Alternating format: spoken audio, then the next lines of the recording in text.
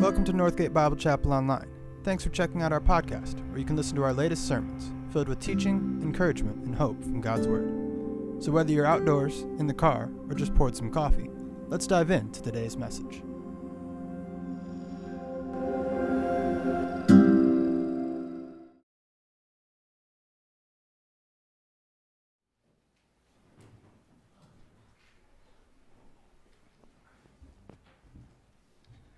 I've asked Dan if he would read the scripture reading for this morning, so turn in your Bibles to Romans chapter 10, and he's going to start in verse 12 and read to the end. All right. Romans chapter 10, verse 12. Since there is no distinction between Jew and Greek, because the same Lord of all richly blesses all who call on him. For everyone who calls on the name of the Lord will be saved. How then can they call on him they have not believed in? And how can they believe without hearing about him? And how can they hear without a preacher? And how can they preach unless they are sent? As it is written, how beautiful are the feet of those who bring good news. But not all obeyed the gospel. For Isaiah says, Lord, who has believed our message? So faith comes from what is heard, and what is heard comes through the message about Christ. But I ask, did they not hear? Yes, they did. Their voice has gone out to the whole earth, and their words to the end of the world. But I ask, did Israel not understand? First, Moses said, I will make you jealous of those who are not a nation. I will make you angry by a nation that lacks understanding. And Isaiah says, boldly, I was found by those who were not looking for me. I revealed myself to those who were not asking for me. But to Israel, he says, all day long I have held out my hands to a disobedient and defiant people.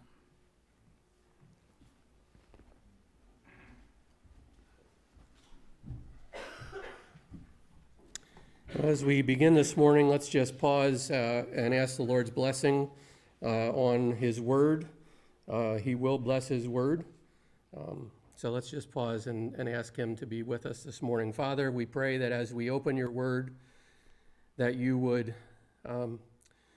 just reveal yourself and your Son to us, that it would have an impact on our lives and change us for your glory, we pray.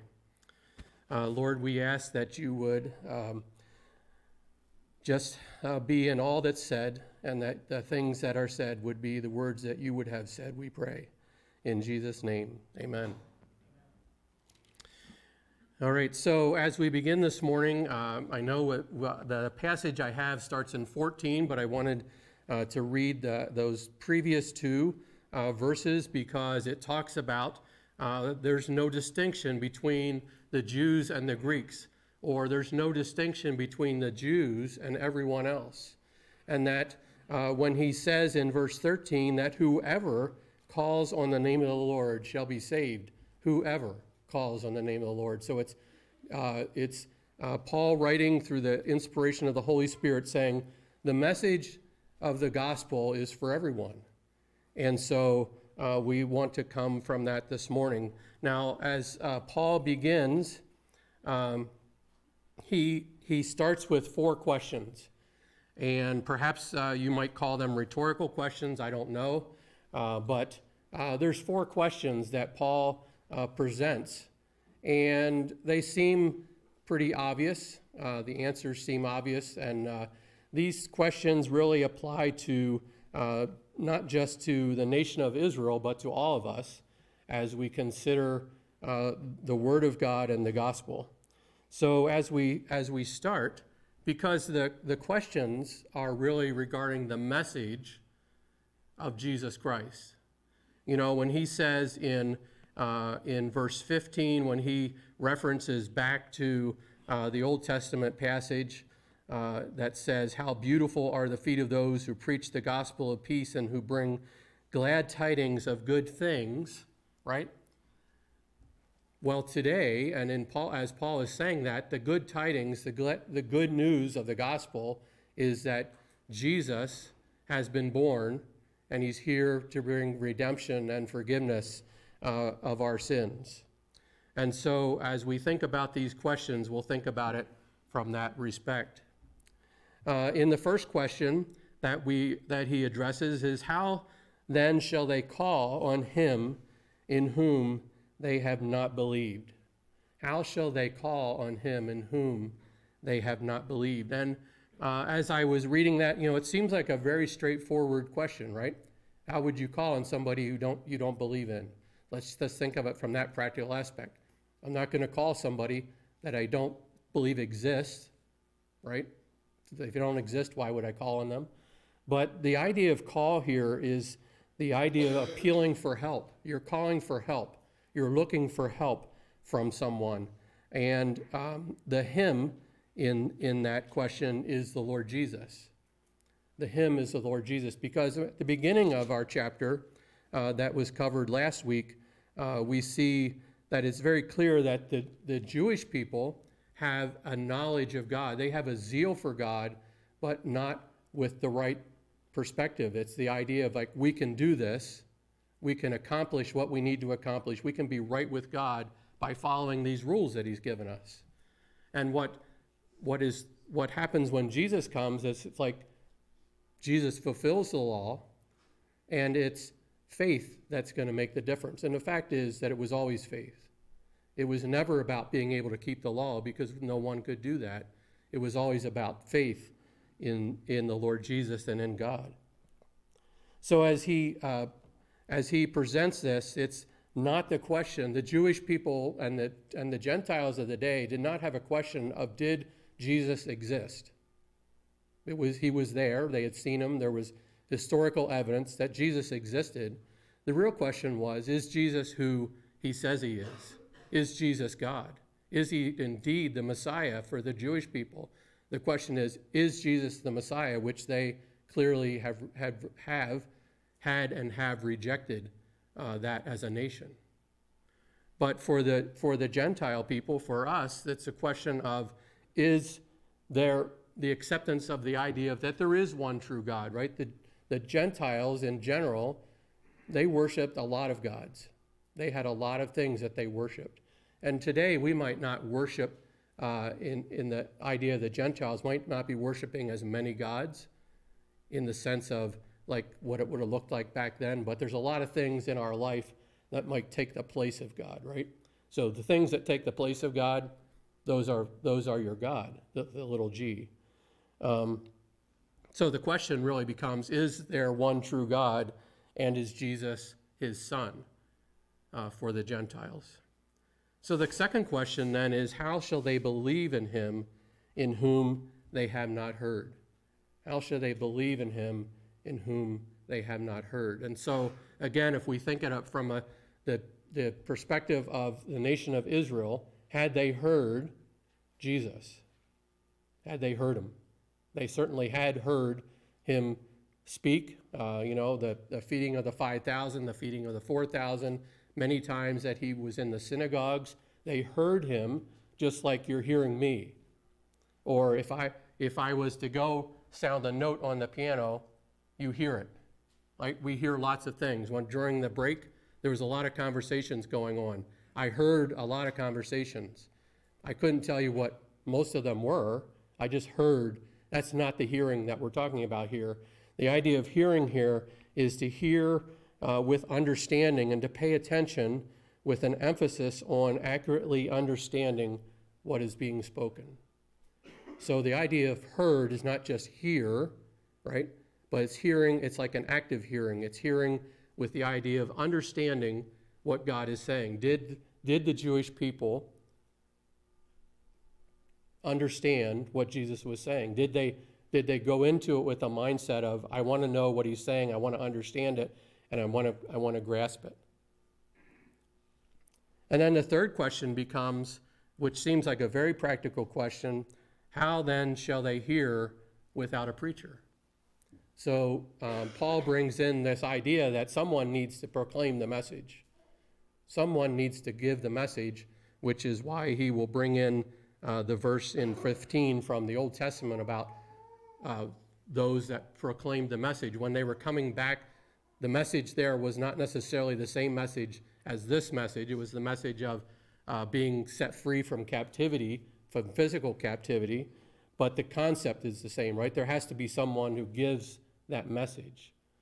So if there's no one to give the message, how will they hear? If you and I don't speak up, how will our friends, those people that we come in contact with, how will they hear? So that's a good question, something for us to ponder. And then the fourth question is, how shall they preach unless they are sent? How shall they preach unless they are sent? And Paul then refers back to this verse from the Old Testament, which is in Isaiah and Naaman, which says, how beautiful are the feet of those who preach the gospel of peace, who bring glad tidings of good things. How beautiful are the feet of them. So the messengers didn't have good-looking feet. That wasn't the point. As you think about that, sometimes I tend to be very literal in my life. You can ask Beth, sometimes it drives her nuts, but I tend to be very literal. So when I read when I read this, I'm like, I know he's not talking specifically about their feet, because we could look at every preacher's feet or every missionary's feet, and some of them might be beautiful, but by and large they'd be average or less than average, and so we'd be like, well, it's not beautiful feet. And so what is it? What is that idea of beautiful feet? I think it's like this. If we were to say, like, for use an example, not necessarily a true life example, but one that could happen. We have 8 grandchildren right now. They're not all moving around yet, but they're close. So they're all moving around and doing their thing and getting along together, and everyone's having a good time and no one's arguing. It might just be your own children, no one's arguing. We might say that's a beautiful thing when that happens. Or we might look at when we are doing ministry together in things like camp or the Halloween outreach or VBS, right? When we're all working together in a way that honors God, it's a beautiful thing to see. And I think that's the idea here. The idea is that the messengers coming, bringing good tidings, is a beautiful thing. And it's not necessarily that their feet are attractive, but it's the fact that the message that they're bringing, and the fact that they're bringing that message, is an amazing thing. There were messages delivered, right? We can think of the times in the Bible when there were messages delivered that it was not a beautiful thing. You think about Lot, not Lot, sorry. You think about Job and all the messengers that came to Job at the beginning of the book of Job. That was not a beautiful thing. You think about the messenger that came to David and said, King Saul is dead. That was not a beautiful thing. So it's not the idea that you're just a messenger, but it's the content of the message that makes it a beautiful thing. As we think about this, about the message and about it being a beautiful thing, remember Isaiah said that Jesus, in Isaiah 9:6, that he would be the Prince of Peace. And then I liked that verse in Hebrews, the beginning of the book, Hebrews 1, verses 1 and 2. God, who at various times and in various ways in times past spoke to the fathers in times past by the prophets, has in these last days spoken to us by his Son. The message of good tidings, the message of the gospel, the message of the goodness of God, glad tidings. Just an amazing thing. It's an amazing thing when we consider those verses from Hebrews that all through the ages God sent messengers with good tidings. He sent them with the message of peace, that God wanted to have a relationship with man. And for us today, we have such a greater messenger than the children of Israel had back in their day, because he has sent his son to be the messenger for us. What an amazing thing that God would send his own son to be the messenger that would bring the message of his salvation and of his goodness. So as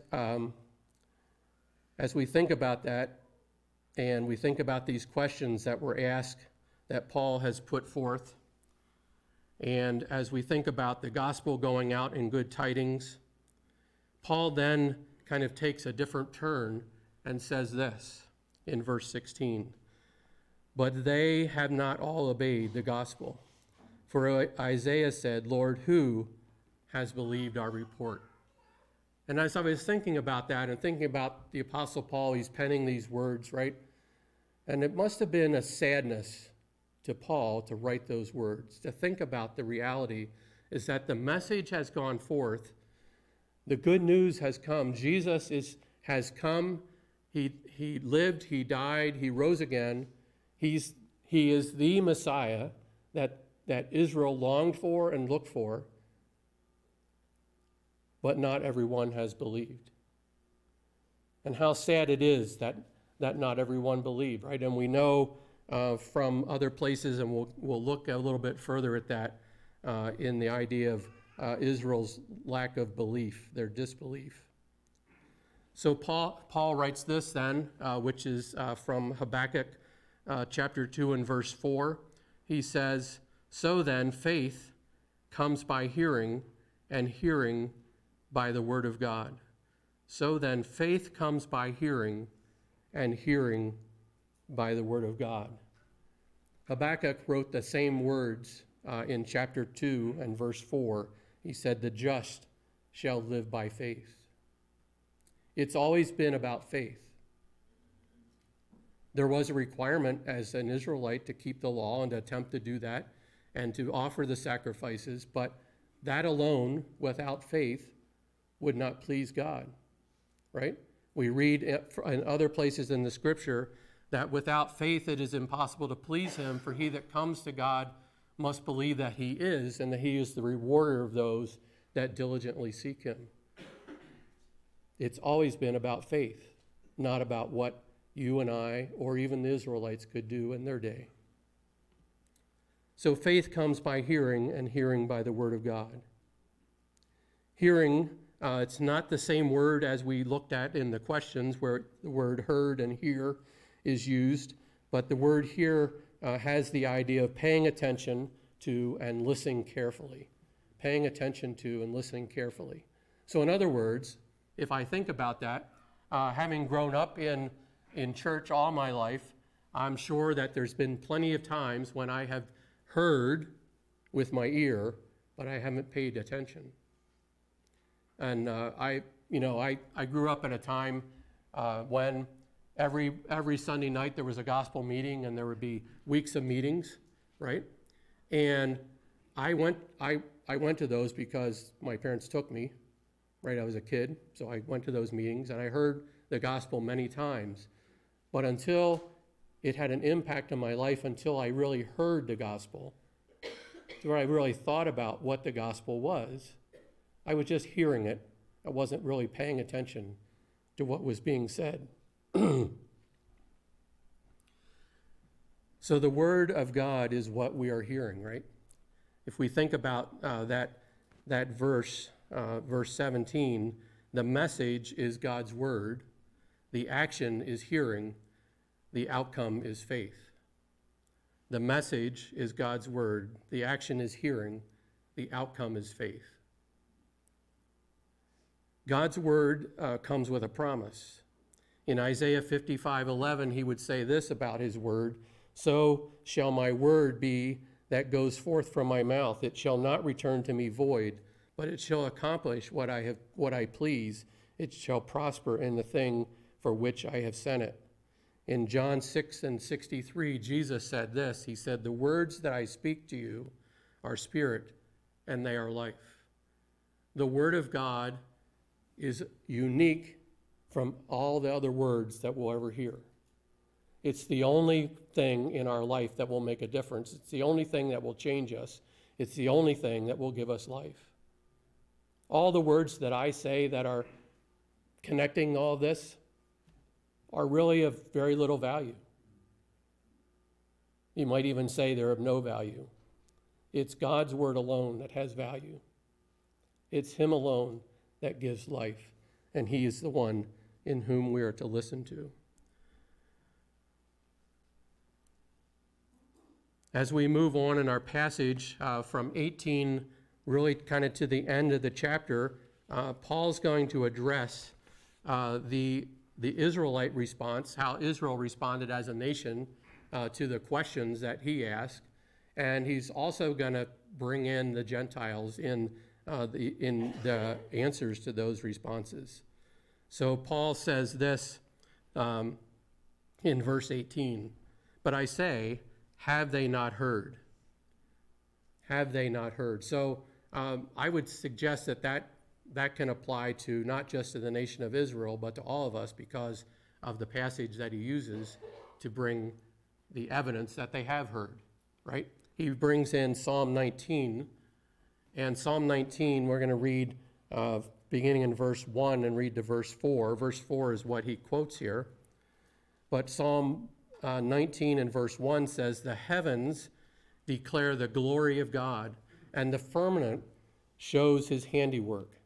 Day unto day utters speech, and night unto night reveals knowledge. There is no speech or language where their voice is not heard. Their line has gone out through all the earth, and their words to the end of the world." I think Paul's argument here is, look, even if you've never heard specifically a word of the gospel, God is clearly evident in all that he has made. Now you say, well, there's a lot of people that don't see that, and I would suggest that they don't see that because they don't want to allow God into their life.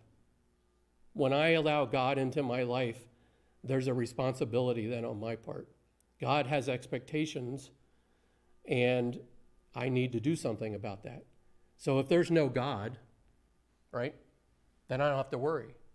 I can make up my own rules, my own way, and go in that direction. But God says, look, if you seriously consider creation, you will see me evident in creation. You will see him evident in creation. In fact, we know from Philippians chapter 1 that it says that Christ made all things. He created all that exists. So not just God, right? Because people will talk about God. People are less likely to want to have a conversation with you about the Lord Jesus Christ because it creates a need for a response from that. So Paul says creation is an evidence against Israel and against all of us that God exists and that we have heard. We cannot say, I've never heard, I've never seen any evidence of God anywhere. That's one of the first evidence he uses in relation to Israel. And then he would go on to say this in verse 19. Did Israel not know? Did they not know? Perhaps they heard, but they just didn't grasp it. They didn't understand it. And we know from back in the beginning of this, it says in verse 2 in chapter 10, I bear them witness that they have a zeal for God, but not according to knowledge. So there was some aspect in which they didn't know, but it relates generally to not knowing who the Messiah is, right? Not being willing to accept who Jesus is. So he quotes a verse from Deuteronomy, chapter 32 and verse 21. And if you look at those verses, it's really very sobering passage as you read through that.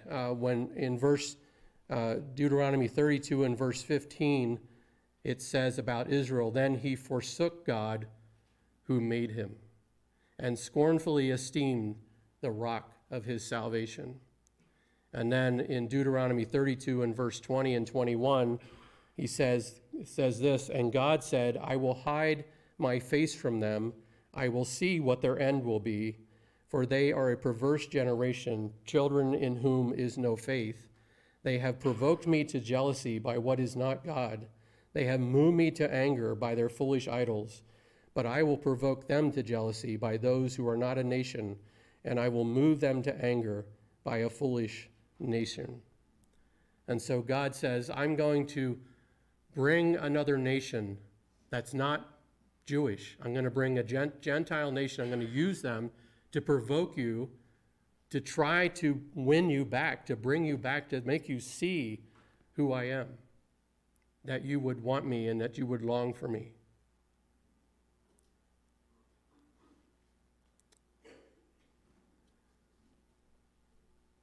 And then Isaiah goes even further in his commentary on this. He says, "Even the people who were not seeking or asking for me found me."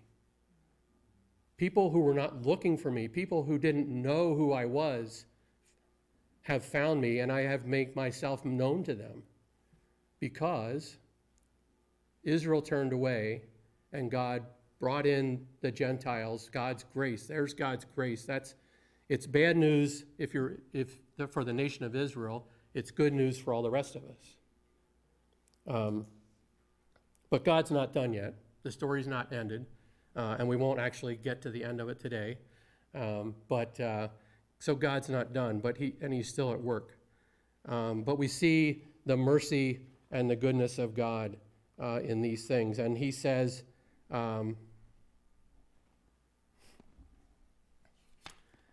I'd like to read a couple of verses from Stephen when he was being stoned, and just prior to that, he's telling the religious leaders and those that were gathered there. He's giving them the account of like the summary of the history of Israel and how they're acting. And in Acts chapter 7, starting in verse 51, Stephen says this to those who were gathered there. And it really sums up where Israel was when Jesus came and how they responded to who Jesus was. He says, "You stiff-necked and uncircumcised in heart and ears, you have always resisted the Holy Spirit, as your fathers did.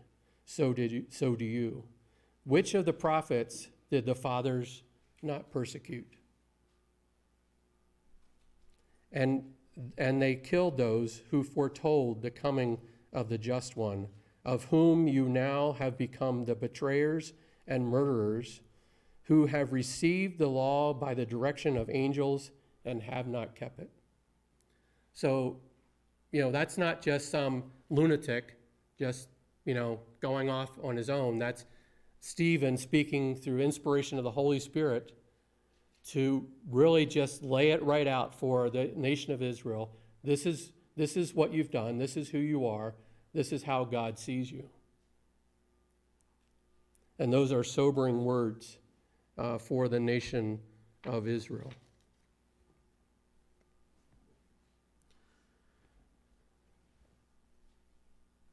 So then we come to verse 21, the last verse of our passage, and Isaiah writes this: "All day long I have stretched out my hands to a disobedient and contrary people."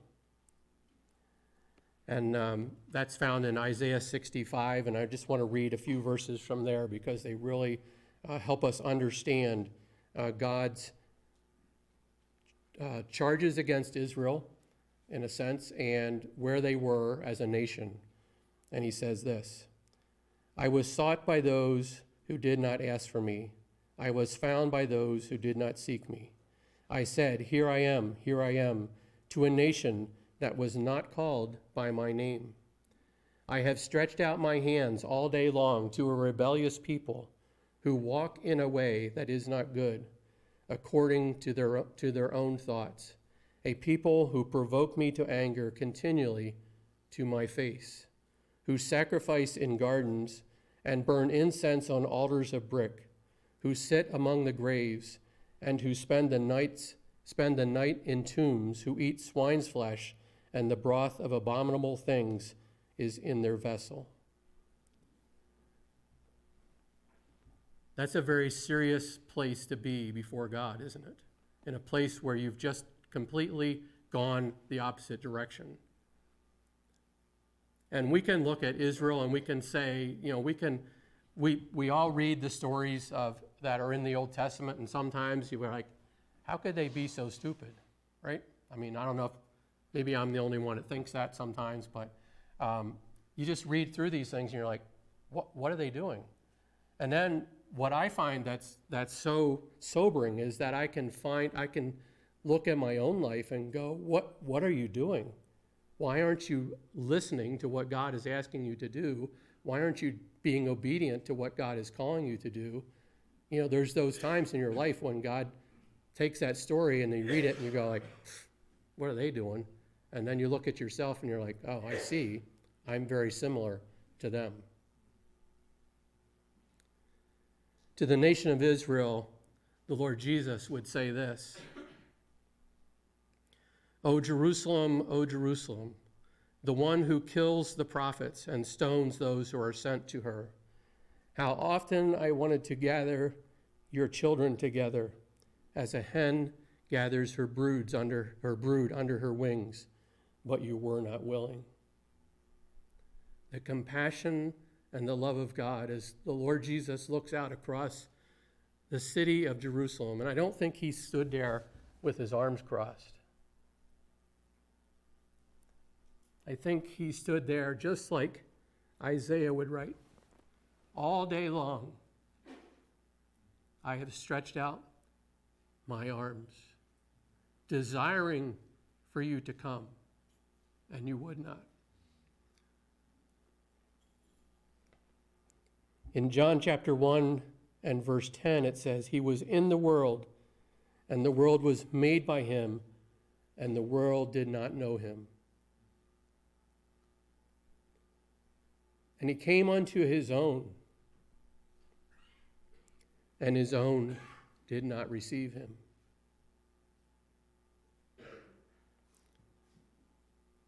The Lord Jesus, they had been looking for hundreds of years for the Messiah to come. He comes. He stands before them. He proclaims who he is, and they reject him.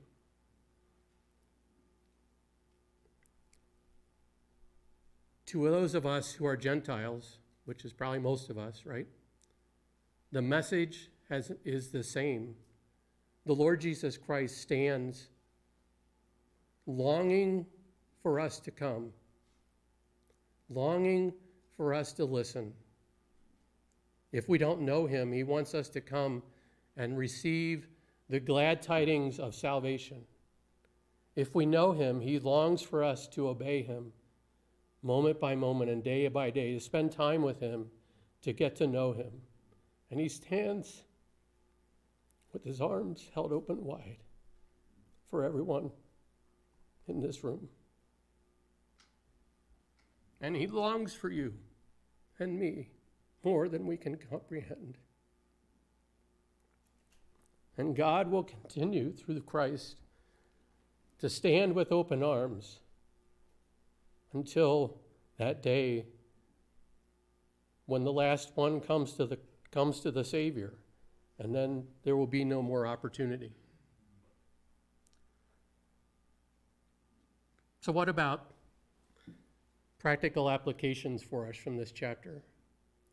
Well, if you look at verse 14 and 15, several commentators would say this is basically the basis for Christian missions, that we should go because there's people who haven't heard. So who should go?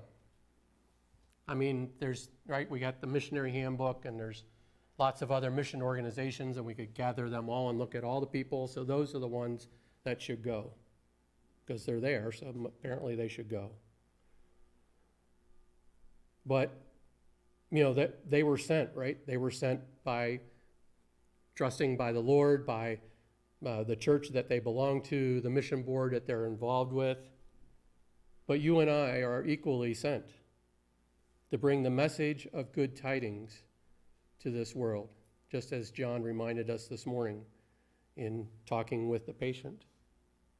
We are sent. We might not, right? We might not go to some foreign country. We might not go beyond our normal existence of life, the things that we do, just normal things, work, school, grocery store, whatever it will be. But there's people out there that need the message of good tidings. Yesterday we ran to Wegmans for some things, and I've gotten in the habit of giving out a little business side card that'll have something like Jesus loves you and some verses on the back. And so I have a couple Christmas ones, so I thought, I'm going to give this to this young lady. And I handed her the card and I said, Merry Christmas. And she looked at it very quickly, and I was like moving the card out of the way. And she handed it back to Beth and said, I don't celebrate Christmas. Now, that's okay. She didn't want to celebrate Christmas, right? I'm not going to stand there and argue with her, but there's somebody who needs to know Jesus. I don't think she was not celebrating Christmas in the sense of, I don't want to give gifts. I think it was more in the sense of, I don't believe in any of that.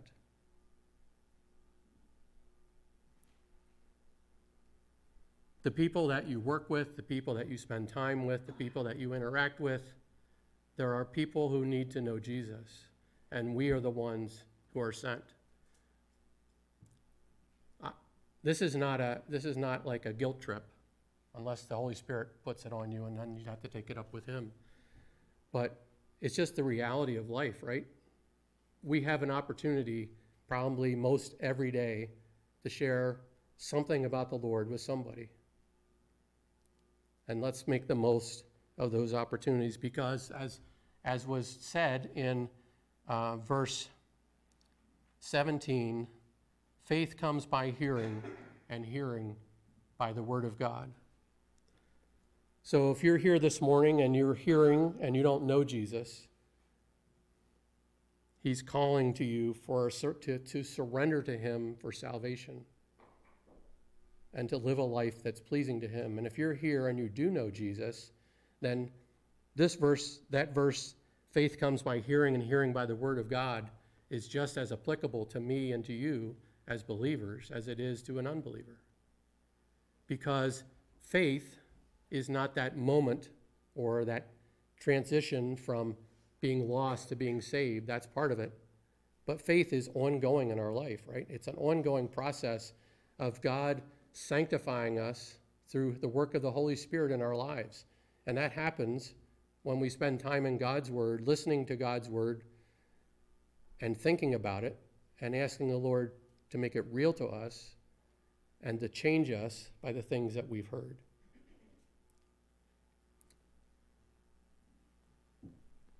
So I trust today that we will not be like the nation of Israel, who has rejected Christ, has rejected the Messiah. Individuals can still be saved. Individual Jewish people can be saved because the message goes out to all, whosoever will. But let's not be like the nation of Israel that turned their back on God. Let's, as individuals, be those who seek after God, who pursue him, to know him, and to live for him. Father, we just thank you this morning for your word. We thank you that you love us. We thank you that in your heart of compassion that you sent your Son, the Lord Jesus.